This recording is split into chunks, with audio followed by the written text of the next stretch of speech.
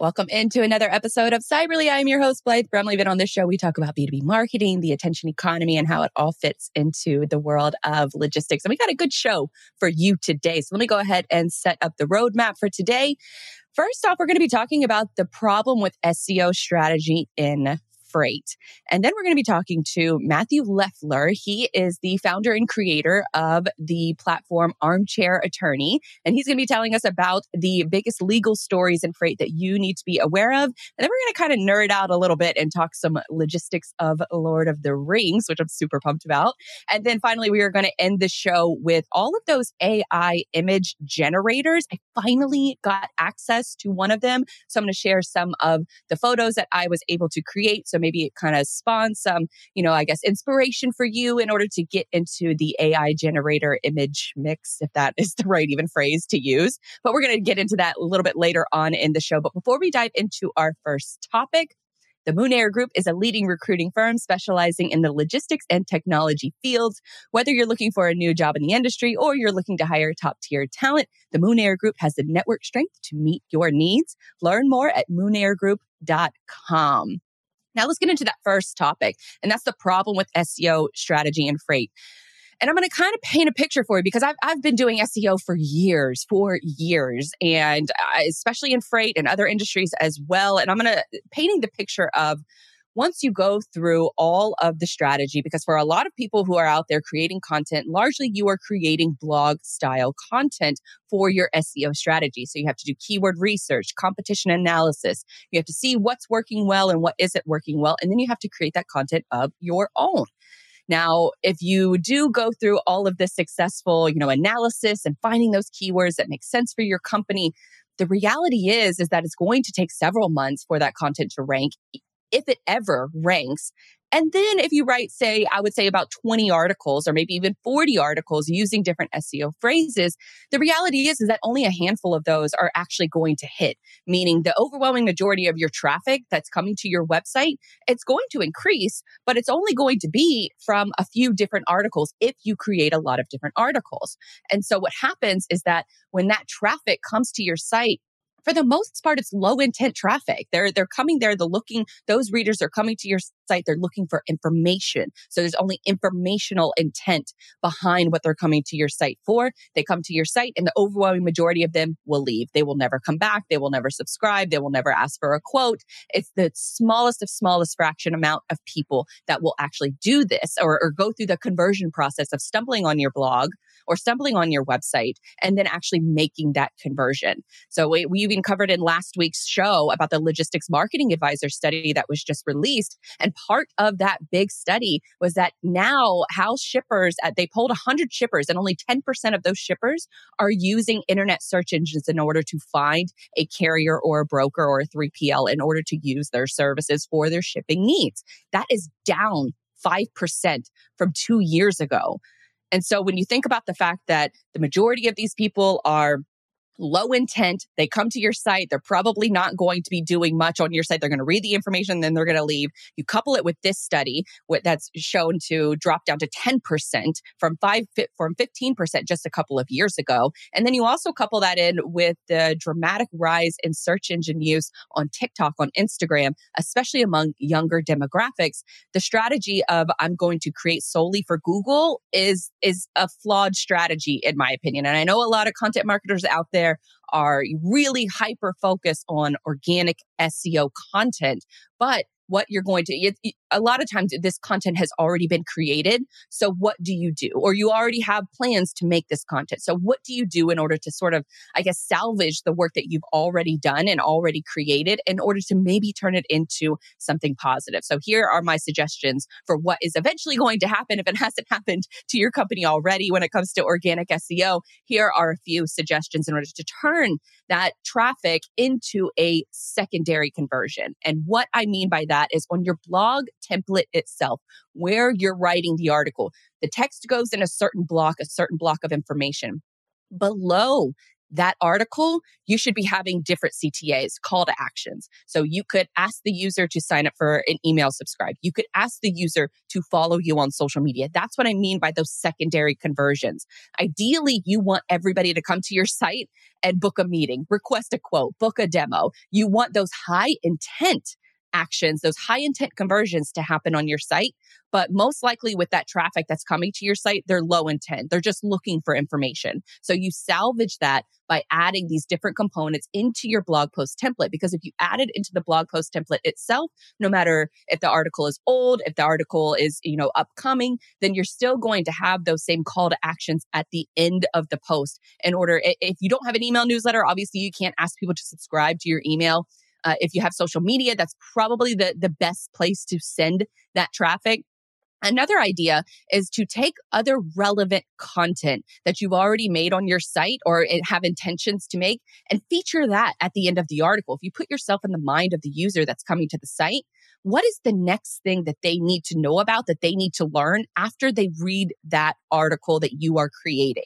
So think about what that relevant next article should be. Maybe it's 2 or 3 different articles. Maybe you can package those together into an email series and ask a user to sign up for those so that way they get them emailed to them, periodically over the course of 3 or 4 days. Still, that user is looking for information. They're not ready to become a qualified sales lead. It's a qualified marketing lead, depending on what your metrics are, but it's not a lead that sales would want to pick up the phone and call. Now, with related to what you should do at the end of the blog post and those next step actions that people should take, you should also think about the fact that the majority of people, when they come to a site and it's a really long blog, they're probably not going to make it to the end. They're probably going to read a few different bullet points. They're going to scan the content, which is why headings are so important, why bullet points are so important, making your content scannable. But they're likely not going to make it to the end of the article. So what we've done on several of our sites is that we take a CTA, a call to action, and we take a book a demo or sign up for our email newsletter, and we put it periodically throughout the blog post. Now, we program this from a development standpoint. We insert these different call to action buttons dynamically, but you can manually enter them in as well. Make it a bold link, make it a highlighted link, and center it, make it a little bit different looking than the rest of the text that's on the page to sort of make it pop, make it stand out. So you could do that manually, or you could do it dynamically in order to update all of those past blog posts as well. So those are a few different ideas. The next step you want to do with all of your future content is to make sure that you're focusing on those high intent, long tail keywords. So a perfect example of this is you have a situation where freight brokers, that's the phrase that you want to really rank for. Or maybe it's another phrase that you really want to rank for, like freight broker jobs. That specific keyword isn't technically a long tail keyword. That is a keyword that probably has a lot of volume. Your keyword tools have showed you that this has a lot of volume. So it's natural for you to want to focus on that keyword. But remember, we've talked about this in past shows, that all of those keyword tools that you have, they're going off estimates. They're not going off true data from Google, because Google does not share that information with any third party. So you're kind of going off of these rough estimates that these search engine tools believe that has the volume for that specific key phrase. Instead, you want to focus on those high intent, long tail phrases. So instead of targeting a keyword like freight broker, you're going to target freight broker jobs Boston, trucking companies in Atlanta, Georgia, truck driving jobs, Atlanta, Georgia, reefer carriers, Texas. You get the point. Pumpkin carriers in Florida. Those are the types of keywords that you want to make content around, because they're long tail, they're super specific, and you have a higher chance of ranking for those long tail keywords, which will eventually give you much more sort of SEO juice in order to rank for those bigger, larger keywords that are much more difficult to rank for, such as the freight broker term. So keep that in mind. Now, the next one is you want to make sure that your content is made for humans, not for robots. The robots are the ones that are scanning your site and making sure that your SEO topic is on topic and that it's useful to their visitors whenever they come to your site. But you want to make sure that content is suited for humans first, not robots. Make it the best damn article that you could read. If you are writing an article on the best, not best carriers, but pumpkin carriers in Florida, you need to do that Google search yourself and see who's already ranking for that content. Then you want to read through and you want to see who they're linking to. Are there any comments? Are there any questions on that comment or on that content? Because then those are the opportunities for you to take that keyword phrase and build an article around it and make it better than the competition that is already ranking for that keyword. So keep that in mind. Write for humans first and robots second, and then make it the best damn article, the best damn resource that you can think of. Make sure that it is the perfect article before you hit publish. Now, the next and the most difficult task that I would suggest to a lot of folks out here who are making content, especially organic SEO content and freight, is that you should just skip the SEO strategy altogether and go straight to social media. Social media has the biggest uphill, or not the biggest uphill, it kind of does, depending on the platform that you go to, but pick the platforms that you have the best organic reach.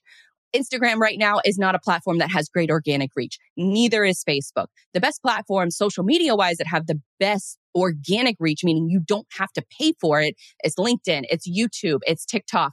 I would even go a little towards Twitter, but the shelf life of a tweet is only a couple minutes long. So with these other platforms like LinkedIn, the shelf life of your content could be weeks from the time that you publish it.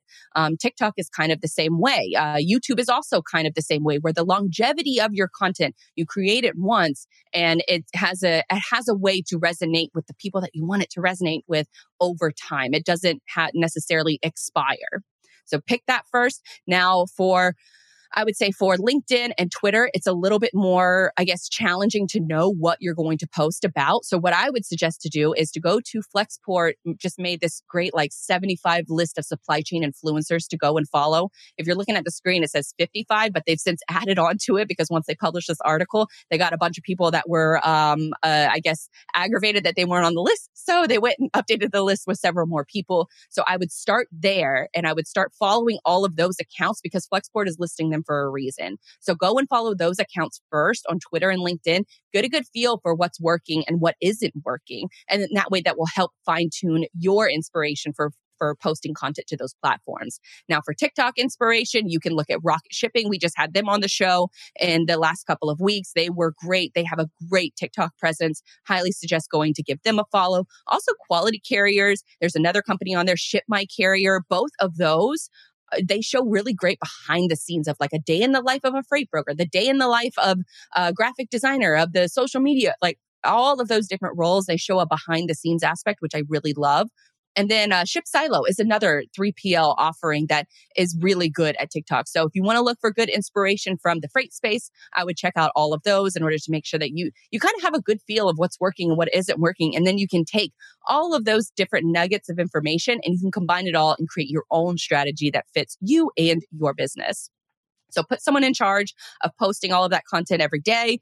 And then that way it's one less thing off of your plate. And you know that you're getting the brand awareness. You know you're getting your message out there. And then when that user arrives to your website and they do convert, then you know that person is a high intent lead and not a low intent visitor. It doesn't matter if it's, 5,000 people that are trying to come to your site if they're looking for a blog article. But what if it's 5 people that saw your TikTok or saw your LinkedIn post and they came to your site and they converted because of that?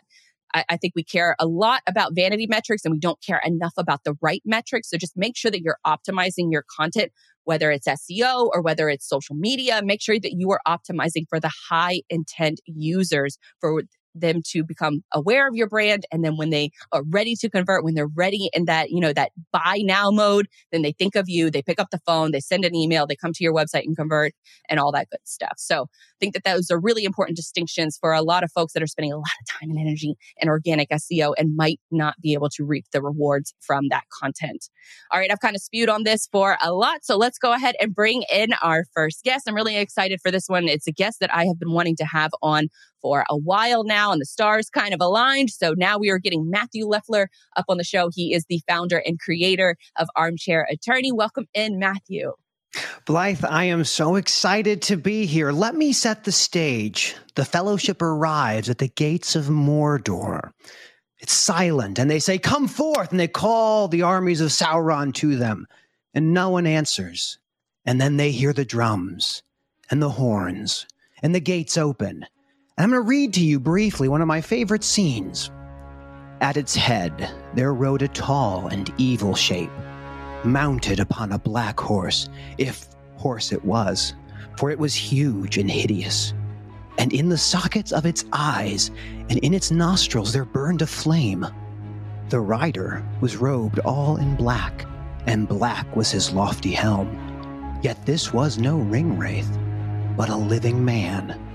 The lieutenant of the Tower of Barad-dûr he was, and his name is remembered in no tale, for he himself had forgotten it. And he said, I am the mouth of Sauron. But it is told that he was a renegade, who came from the race of those that are named the Black Númenóreans. And he entered the service of the Dark Tower when it first rose again.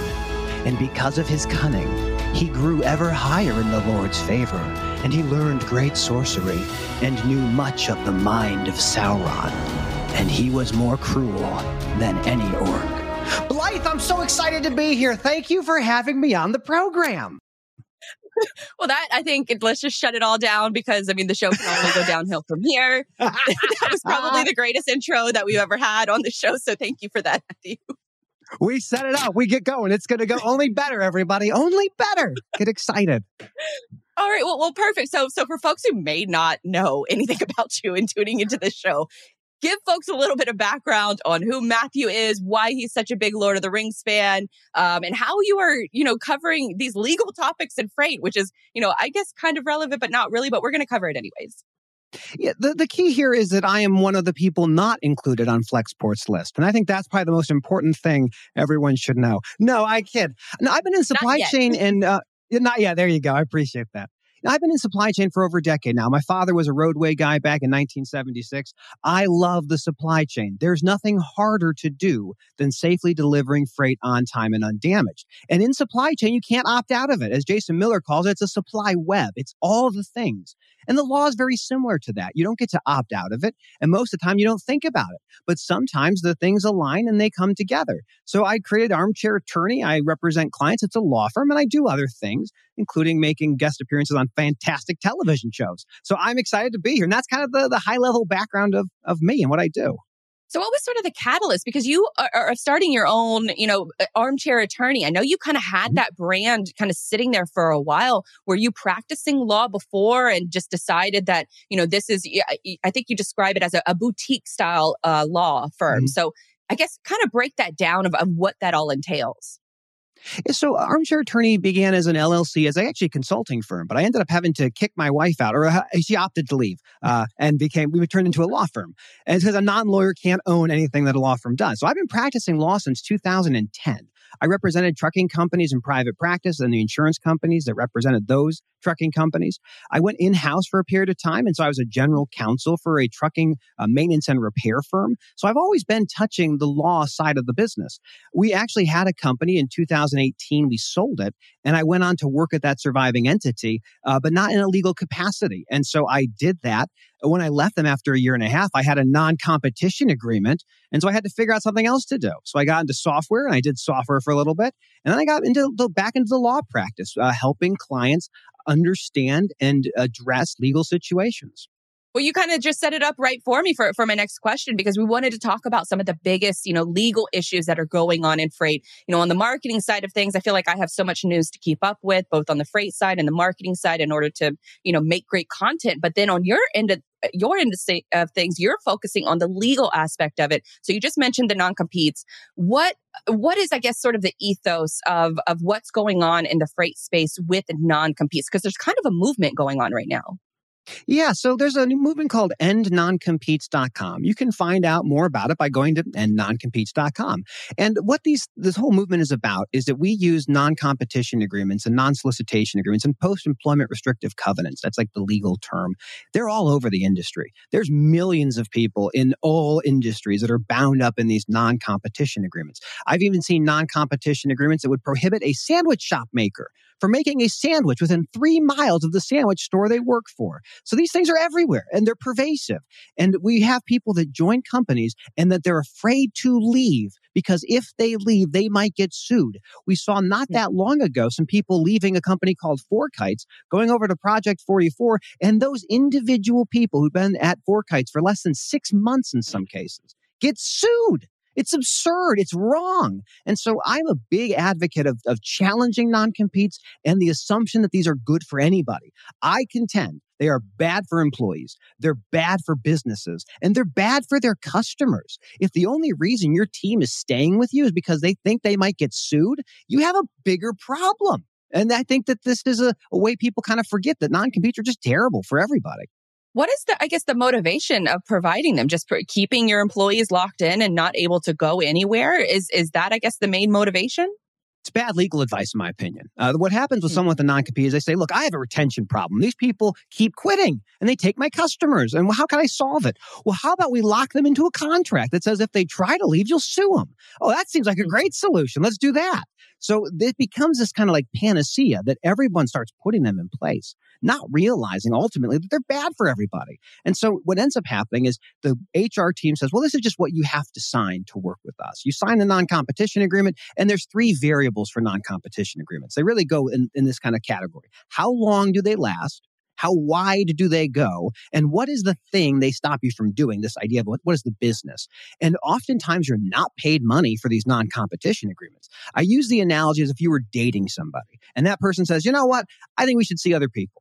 And you go, okay, well, that's fine. We don't really work out. And they come back and say, before we call it quits, you can't date anyone else at all like me. I mean, that's absurd. It's insane. And it's insane that we have them all over the place in everybody's HR team. It's just terrible. So what would you say, I guess, to an employee that is excited to take a job and they go to a new employment and they jump through all the hoops in order to get hired, and then they find out the non-compete is just slapped on the desk and they're kind of feel forced to sign it? What kind of advice would you give to an employee that finds himself in that experience? This is the most common advice I typically give. And this is not meant to be legal advice, but this is just good advice in general. Always consult a lawyer. When you're looking to take on a new role, the first thing you want to do is say, okay, well, how much does the role pay? And number 2, are there other things that I have to sign in order to be part of your team? Find out as early as you can. Do you have to sign any of these, what I call, again, the post-employment restrictive covenants, these non-compete, non-solicits? If they say yes, you say, can I get copies of them before we have the next round of interviews? Like, I want to just see what these documents are. Even if you don't get them before the interviews take place, you want to get copies of anything. If you're provided with time to review these things, you want to ask minimum for a weekend. Generally speaking, you want at least a week to take the time and read about how long does it go? Where does it apply? Is it just my city? Is it my state? Is it the country? Is it the world? And then what is it that I can't do? And this is the key for everybody who's in that situation. Negotiate. If you're in the freight brokering business, you know how to negotiate. Everything is negotiable. You say, I don't like this being 2 years. If I have to sign it, how about we make it 6 months and you pay me 20 grand? You can negotiate every single aspect of these documents and you have to do it. Are there any parts of non-competes that are acceptable? Like you just mentioned maybe a 6-month term that's applied to it. Is there like a ballpark, I guess, okay sort of contract that is okay to sign as an employee, or are they just all bad? They're not all bad. Actually, in my opinion, they're all in some levels good. I mean, contracts are really important and we want people to have contracts they understand. In selling a business, you're going to have a non-competition agreement. That's reasonable, but you're paid for that. Non-competition agreements that don't have what we call separate consideration. That means I pay you money for the separate agreement. They should all have separate consideration. And then in terms of duration, what I think is really useful to think about is for every year that you work, maybe a month of non-competition. And ultimately, you should be paid to sit out. Companies really think that if they can lock you out from competing, that gives them a competitive advantage. It's wrong, because as time goes on, these companies like Four Kites that throw up these non-competition agreements and sue people, it makes you look weak. It makes you look dumb. And so I think that companies are going to realize they're not as effective. But if you really have to use them, make them reasonable, limit the geography, and make it very much align with how long that person has been there. If they come in and they've been there for 2 months and you're going to put them in a 2-year non-compete, go pound sand. That's not going to work. Give them a pathway of for every year, here's a month, something like that. So there are terms when these things are okay. But for everyone who signed these things, understand you're probably bound by them. You might not think that they're enforceable. You may not want to have to enforce it, but they're probably going to be enforceable in many jurisdictions. So this is just the nature of these documents.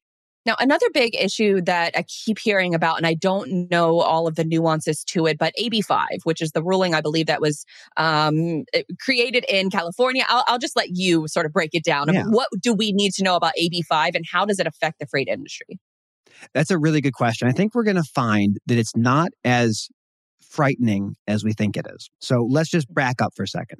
AB5 is a statute that has to deal with how employees are classified. Are they employees? Are they independent contractors? And it's a 3-part test.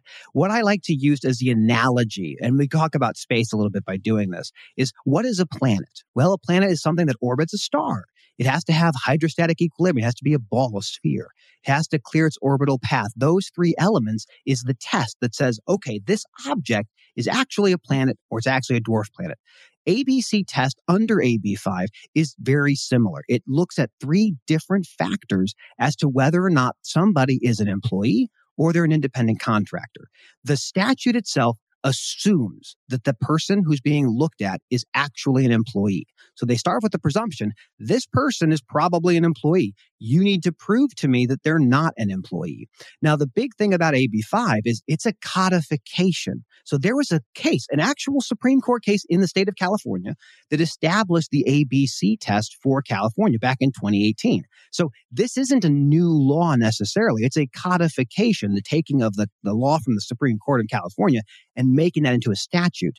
But even before this, back in 1989, California had the common law of how you identify a contractor from an employee.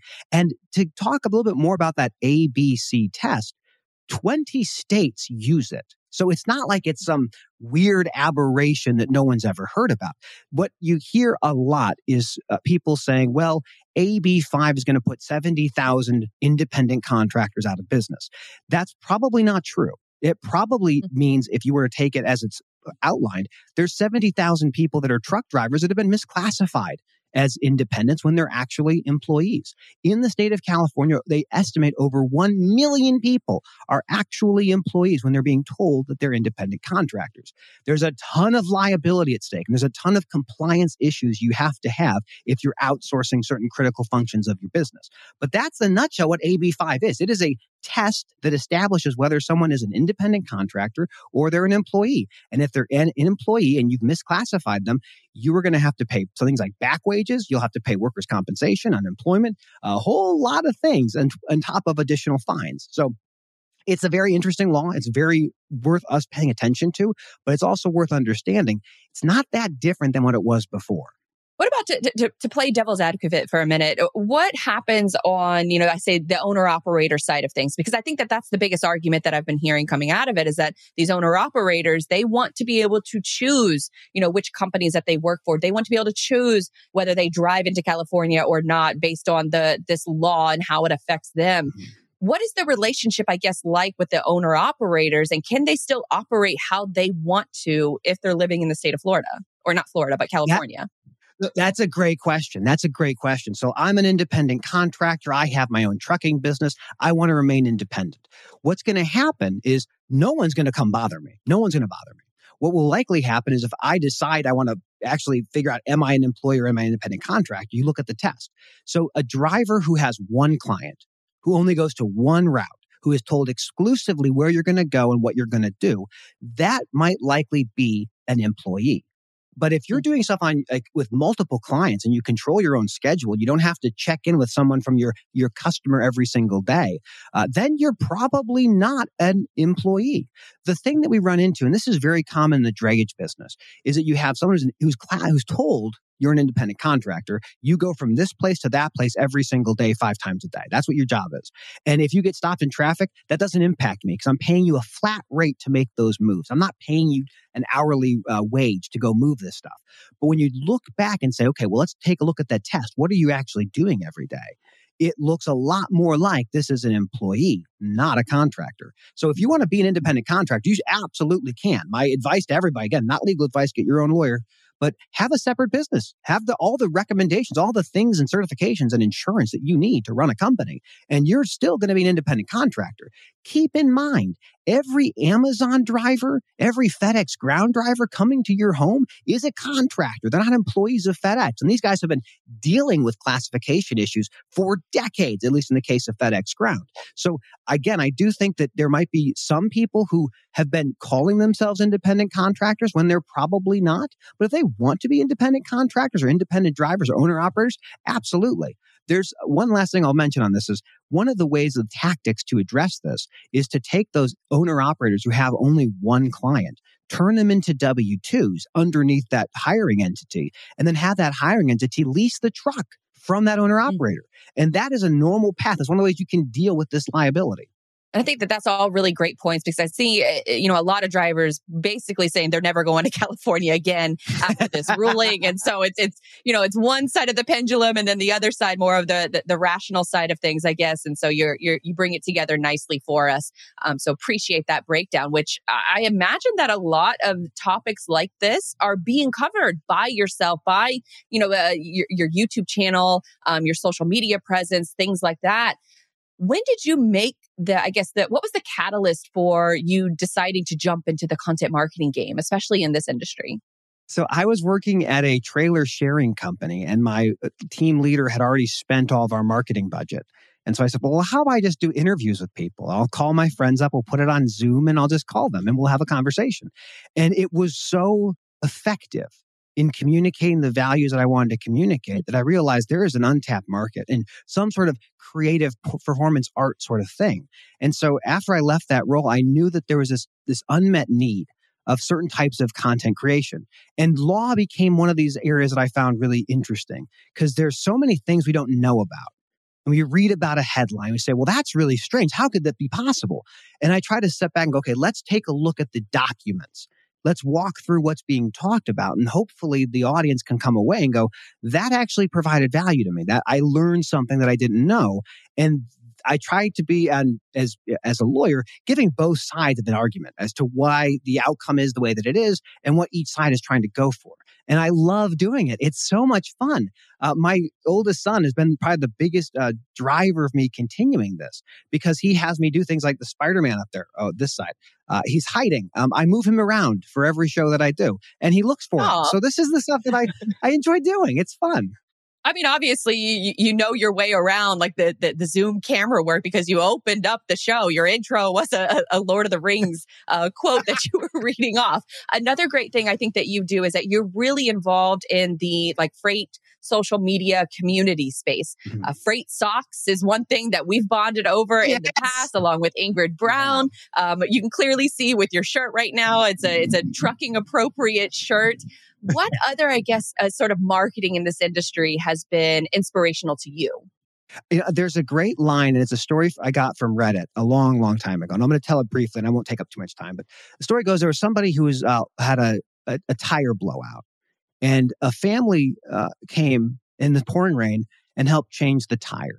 And in the process, this guy tried to pay the guy who helped him. Like, here's $20. Thank you for helping me. The guy's like, no. I don't want to do that. I don't want to do that. And he said, why? And the guy said, today you, tomorrow me. And this idea of reciprocity is so important to me. And people that go out there and create content, you are doing something incredibly risky. It feels so weird to talk to a camera about anything. Making a post, drafting something, engaging. There's this uncomfortableness that goes along with that. And in this creation of content, and this is what happened, that's how it drove me to you, Blythe, and others in the space, is that there are people that put themselves out there because they know that there's a way to talk to your client you haven't done yet, or your prospect, or your friends, or just anybody who might find what you have to say interesting. And so when I find this freight community of people and any content creators that are out there doing something, I gravitate towards that because I love people that are putting themselves out there. And you'll find this flywheel of positivity that people who are out there, I look at Dan the Driver Rowe. If he's watching, I love Dan the Driver Rowe. He's a phenomenal man. And he shows us the story of riding in a truck and delivering freight safely on time, undamaged. This is amazing. And so I find that this community is one of the most supportive places I've ever been. And so that's one of the things that gets me so excited about getting freight socks or talking to people, because it gives me an excuse to talk to people that I deeply admire. And that's what really drives me.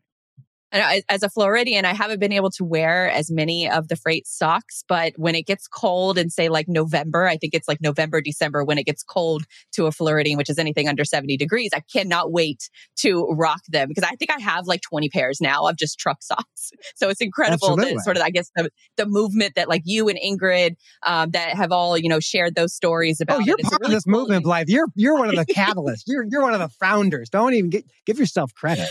Well, I will when I can actually wear them, because then I'll be showing them off a lot more. It's too hot to be wearing socks in Florida right now. Now you're so positive with your content, and one of the stories that really struck with me, because I'm not a religious person. I see myself as sort of a spiritual person. I love studying, religion and, human civilization. I love that aspect of it. But one thing that really stood out to me is your positivity when you talk about your faith, especially the story that you told on Trey's podcast, Standing Out, about how you got baptized as an adult. How do you think, a strong faith helps you run your business, create content? How do you think it helps you in your daily life? I'm not young enough to know everything anymore. So I was raised Catholic. I went to school, Sunday school, until I was 13, but I never really found a place in faith. And as I've gotten older, I realized that I've had so many blessings. And where do I direct that gratitude for the things that I have? And that's kind of the story of the baptism. I have been so blessed with so many things. And what faith has done for me more than anything is I think about like my toddler walking into a pool, and I'm right behind him. And as he's walking, he might feel like he might stumble or fall, but he knows his father is behind him, guiding and protecting him. And that is honestly how I feel, that I do feel that I have something behind me that is keeping me safe and keeping me on the right path. And I don't know where I'm going. I don't know where the destination is, but I'm very happily and joyfully walking that path. And it does help. It does help to think about the things you can't control and how you understand those stresses and how you find joy in hardship. And so that's kind of been my story of coming to faith. And that community has been so instrumental in my own positivity, my own well-being, and it has been really helpful. And so I'm very happy to share my story of being baptized and having my children in the room when I was baptized, having my neighbors who prayed for me. That's one of the beautiful things about faith is there are people that will pray for you. They'll think about you and they'll hope for good things for you. And those is just, it's really important, really moving for me.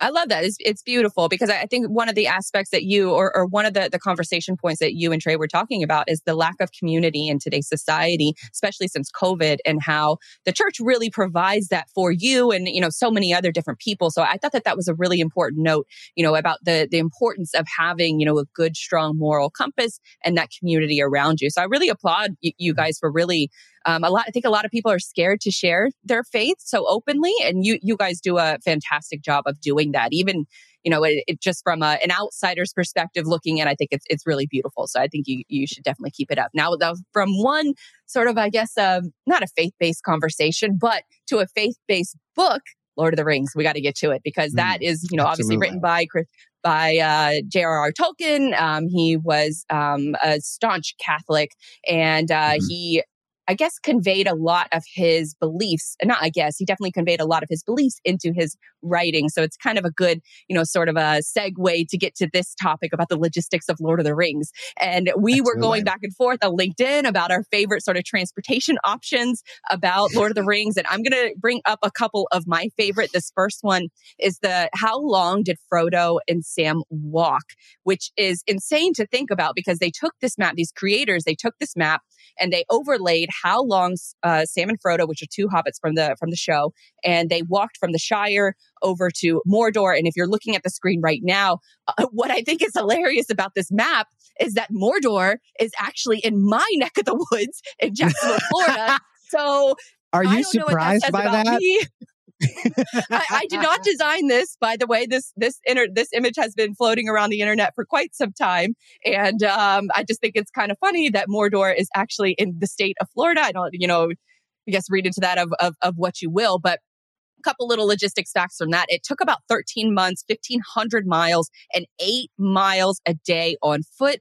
But then, there was another commenter on this thread. We found this on Reddit, and they said, well, actually, they pushed up their glasses as they were saying this, that they were in Rivendell and Lothlorien for about 2 months. So in reality, Sam and Frodo averaged about 14 or 15 miles per day with their travel. So it likely took a little bit of a shorter time versus, some of these other modes of transportation. And speaking of other modes of transportation, tell me why this common argument that people make about Lord of the Rings of why just Sam and Frodo couldn't even use the eagles to fly to Mordor. That's a great question. And it's been debated, hotly debated for very long, decades probably. A couple things. There is an aura of fear that surrounds the Drakes and the Nazgul. And it's hard to say whether the eagles would have been immune to that aura of fear. The other thing is Sauron and the Tower of Barad-dûr, they're able to sense a lot of stuff, including in some cases where that ring is. So keep in mind, Sauron is always watching those eagles. Those are enemies from a long time ago, thousands of years. They know about that. If they saw a bunch of birds flying in to their capital city, they're going to blast them out of the sky. It's just not going to work. Now, there's people say, well, when Gandalf was falling down after defeating or about to battle the Balrog in Moria, that maybe, or Durin's Bane, that when he said, fly, you fools, you fly with the eagles, that's the solution. That's probably not true either. So I do think the eagles have a really good case to be made about being very effective, but I will use the same idea of Glorfindel. So there's a whole story. People say, why didn't Glorfindel, who is this incredibly powerful reincarnated elf who saw the original trees of Valinor, that's a big deal. Why didn't he go to freaking Mordor? Well, because Sauron can see his aura. This is a secret mission. This is a clandestine adventure. This is not trying to make it all excited and flashy. This is hiding and stealth. So I think the same reason why Glorfindel's not going on that journey is the same reason you're not using eagles to go to Mordor. And it's also the reason why the hobbits were chosen in order to sneak into Mordor, because they have those sneaky skills. And also the eagles are their own species. You can't just command them at will. They have their own sort of governance and their own, I guess, board of directors that make these decisions on what conflicts they're going to get involved in and what conflicts they're not. They're neutral, exactly. The reason why they helped Gandalf was because Gandalf was friends with the king of them. He's like, hey, I'm on the top of Isengard. Can you give me a hand? Like, yeah, sure, I'll send someone over. We'll pick you up. Now, speaking of, I guess the animal realm of Lord of the Rings, there's a couple other ones that I wanted to sort of shout out. Bill the Pony, he's one of my favorites, as far as, Sam, that's who he rode for the majority of the time before they got to, what was the doors of not Minas Tirith. Help me out here, Matthew. Where did they get to? Is the dwarves? Moria, that's where it is. Oh my! Well, so he says goodbye. Yeah, Moria. So it's in Moria where he says goodbye to Bill the Pony. And we, of course, cannot mention, horses without mentioning Shadowfax. He is the Lord of all horses. And that was the one that Gandalf rode during the movie series. You can kind of see an image of him on the screen right now. Another fun note that I wanted to bring up is Viggo Mortensen. His horse that he rode throughout the movie, he ended up, after the movie was done being shot, he actually adopted his horse and took him home to his own, I guess, sort of ranch area. And then he also bought the stunt double's horse for his stunt double. And so they were able to sort of retire with the rest of the some of the Lord of the Rings cast. One of the great things about Shadowfax is immune to the fear of the Nazgul. So Shadowfax, what makes Shadowfax so cool is that Shadowfax is not terrified by a bunch of Nazgul on top of a Drake. They're not scared of that. That is amazing. And then back to our good buddy Bill the Pony, Gandalf actually told him words of, these are guarding and guiding words. So Bill the Pony survives. He gets back. So it's incredible that you get to see these wonderful animals. I'm a big fan. I heard Viggo broke his toe. Did you hear about that? Oh, Jesus. That is sort of like the Lord of the Rings, like the meme. Every time it comes up on a movie, you're the first one to sort of shout it out to anybody who is in ear's distance of you, that that little fact We're of when a good he picks team, the helmet, he actually breaks his toe. But then he breaks his toe, and the scream that he lets out, it's a real scream because he actually broke his toe, for the people who may not know that if you've been living under a rock. Now, a couple more that I wanted to give a shout out to is sailing into the West. That's another mode of transportation within Lord of the Rings. Sailing into the West is sailing into the undying lands, I believe, of Valinor. And so that's sort of at the end of Return of the King, where you see all of the, Gandalf and Sam, and I think Shadowfax was on that ship as well. And so they were able to sail off into the West, being ring bearers for all of them, while you can see in this little image, the three little hobbits that are left behind, which includes Mary, and Pip. Not Sammy, but Sam, Mary, and Pip. And so for the next one, I think you had a few ideas for some of your favorites. Let's just talk about Valinor for a second before we get to the next one. So I want to talk about Valinor just for a moment. So we have this new series coming out on Amazon. It's about the Second Age. Second Age is interesting. When you had the undying lands of Valinor, you used to be able to go there. You could just go. It was in the West. There was a kingdom called Numenor. We're going to learn all about Numenor. And in Numenor, I don't want to spoil things, but they do things that are a little bit different. And they receive a punishment of sorts. And the Earth, or Middle Earth, which was a flat thing, becomes a sphere. And we're going to learn a lot of stuff. So I'm just going to put a little flag there. People, watch for Valinor and watch for Numenor. I think for people, especially Lord of the Rings fans, they've been waiting a long time to see some of those locations from the Second Age come to life. So I hope, my hope is that Amazon does that part of it justice, that they respect the lore when it comes to, places like Numenor and Valinor and all that sort of legendarium that I think a lot of fans are really anxious to see. Now, you had a couple of them that we'll get to them pretty quickly. You said, are the orcs employees or independent contractors? Kind of going back to our earlier discussion on the legal issues of freight. What about the legal issues in Middle Earth? I think that they've been misclassified. I suspect they're called contractors and they're paid through a series of snacks. But ultimately, these are employees. They deserve benefits. If you want to have a loyal army of orcs, you have to have good care for your veterans. I don't think they did. So in my opinion, my legal opinion is that these orcs were actually employees. They were part of the military and they were taken advantage of. And that's why they're on the side of the dark side. They are. And they eventually put meat back on the table, boys. And so with the next one, can we integrate the Palantir with Project 44? Explain to people what the Palantir is. So you have these things. So first of all, who made these things? Feanor did. Like, okay, everybody, when you're done with this conversation with me and Blythe, go look up Feanor. That is, Feanor is awesome. Great craftsman. The Palantir were a way to communicate between the different leadership teams all across Middle Earth. And so you'd stare into them and you could talk to people. This was before they had telephones and fax machines. You had this simple Palantir. And this is a technology that helped corrupt Denethor because he didn't realize that Sauron had one. But anyway, we're getting ahead of ourselves. I think Project 44 is a great technology platform that can connect different systems together. And I think more likely than not, the Palantir are a great way for them to get into Middle Earth, get into the moving and shaking of this really interesting place. We're in the 4th age or 5th age now, so presumably they're able to do that integration. I would also say that ring that they had, the One Ring, probably had some form of telematics on it. It was probably giving some positional data to somebody. So this is really important questions we have to address with supply chain and Lord of the Rings. 1000%. Because if you think about Saruman and how he was building, I'm not going to mispronounce it, but I think, or Isengard. So he was building up Isengard in order to create all of his orcs, and the logistics around that, I think, is fascinating. Kind of deserves its own topic. Maybe we'll explore that in the future. But there's a lot of logistics going on. There's a lot of manufacturing going on, especially when it comes to the orcs themselves. And now you already did your Lord of the Rings speech, or did you have another one prepped for us? That was the main one. I want to start off with that. We had talked for the audience watching. I asked Blythe, can I just read something from the book? And she's like, of course. I'm like, we are copacetic. We are on the same page. We are a very good team here. I'm very excited about this opportunity to collaborate. 1000%. And so a final question for all of the nerds out there. We are being gifted with a plethora of content that's coming up in the next few weeks. We have House of Dragon, Game of Thrones that comes out this Sunday. We have Rings of Power, Lord of the Rings that's coming out in just a couple weeks. I believe it's September 2nd. It's that Labor Day weekend.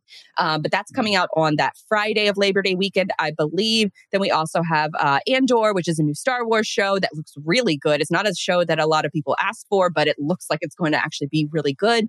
We also have She-Hulk.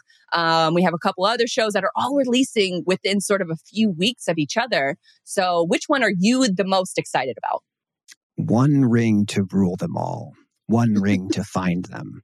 One ring to bring them all, and in the darkness bind them. Rings of Power is going to be amazing for a couple reasons. One, we get to meet Celebrimbor, who is the craftsman of these amazing rings, the ones for the elves, the ones for the dwarves, the ones for the humans. And he's a descendant of Feanor. I love Feanor. I'm excited for that.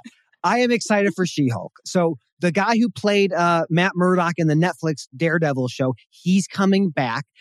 Many of our listeners or watchers have seen Harvey Birdman, Attorney at Law. If you haven't, Stephen Colbert was on that program. Amazing show. I'm hoping that She-Hulk becomes our version for this generation of Harvey Birdman. So those are my two I'm most excited about. I'll watch them all probably. I was going to say, you're not a House of Dragon, Game of Thrones fan at all? I am. Season 8 was so bad. Like, I have no faith in what this is going to be. I have no faith. They're going to build up some super bad villain and just erase them. It's just absurd. I'm sorry. I'm still really. I love it. I think that's the show that I like a little bit of disagreement, because I think that's going to be the show that's going to be tops out of all of these. I think Andor has a good chance to be second on my list, but I have very high expectations, almost too high expectations of Rings of Power.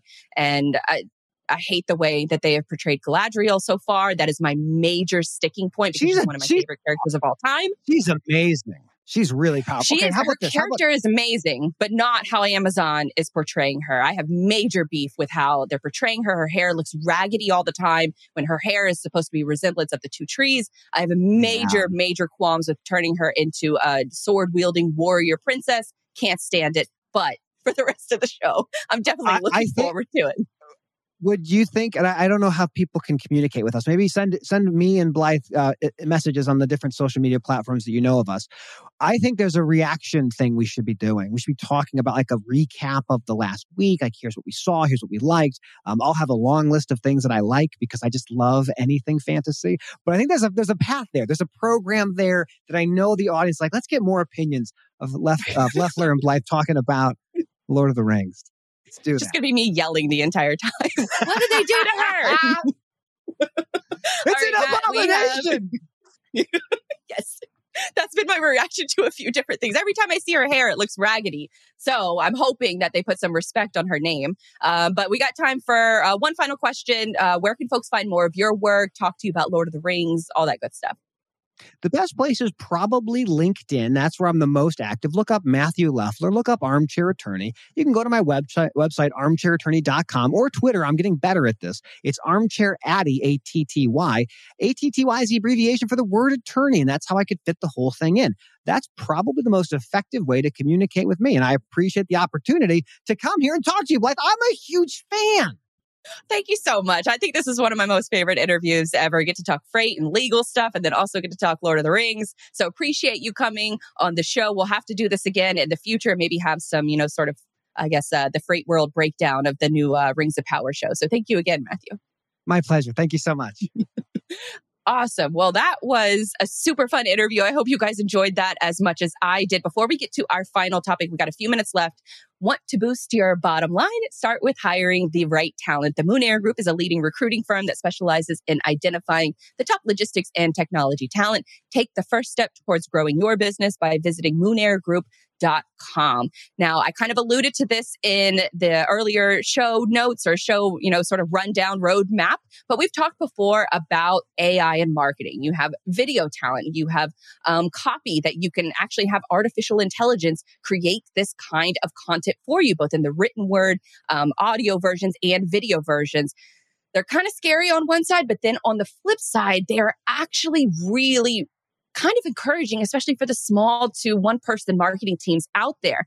I have been trying to get access to one of these tools called Dolly. It's been around for a while now, but it's invite only. So I've used like 3 different email addresses in order to get it. I still haven't been approved, but there's 2 different platforms now that exist that can allow you to sort of experiment and check out how to use it. One of them is on TikTok. Now, I created a TikTok video. You can go to TikTok in order to watch that video. We don't necessarily have enough time to show it for this one, but you essentially, it's text input.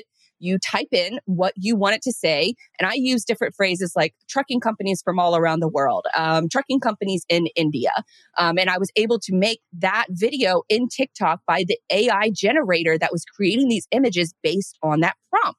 Now there's another company that is sort of newer to the mix as well. It's called Midjourney. And I was able to actually create independent images that I could save to my computer and save to my profile in order to look back on later on. And so they're kind of like, if you're watching on the, or if you're listening to this and you're not watching, they're kind of like abstract watercolor paintings. And so for some of these different images, what you're seeing is a kind of the attempt from the user or from the platform in order to avoid, realistic looking fakes from hitting the market. But what you're looking at are these different phrases that are being inputted into the AI. So India trucking companies, and the AI generator spits out a few different images. If you keep scrolling down, you can see more of, the evolution of trucking companies in South America, trade wars, the future of global supply chain. I think the last one that I shared on my Twitter feed is that semi-truck driving down a Florida coastline. I got only a certain amount of credits before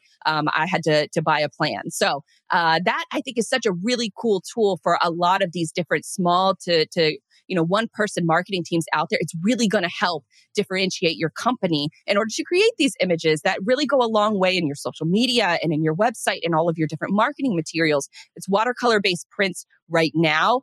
I'm fairly certain that these platforms are just holding back for now on releasing the realistic looking photos because they don't want, sort of the deep fakes and that kind of thing to play a role. So it's super cool. You can check out the link in the show notes in order to make your own. It's over at Midjourney and its Discord channel. But that about does it for this week's show. You can catch more replays on FreightWaves TV, and we will see you right back here next week, Thursday, 2 p.m.